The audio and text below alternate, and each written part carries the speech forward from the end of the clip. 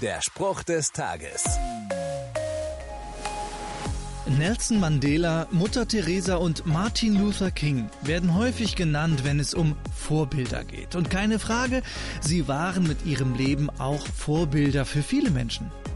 Du musst aber keine weltberühmte Persönlichkeit sein, um zum Vorbild für andere zu werden.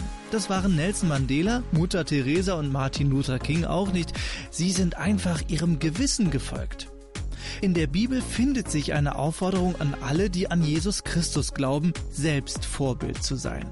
Der Kirchengründer Petrus schreibt: Deshalb setzt alles daran, dass euer Glaube sich in einem vorbildlichen Leben auswirkt. Und er schreibt auch, welche Auswirkungen es hat, ein Vorbild zu sein.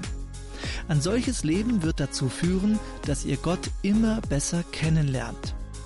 Für wen bist du ein Vorbild? Ist ja immerhin auch gut für dich. Der Spruch des Tages steht in der Bibel. Bibellesen auf bibleserver.com.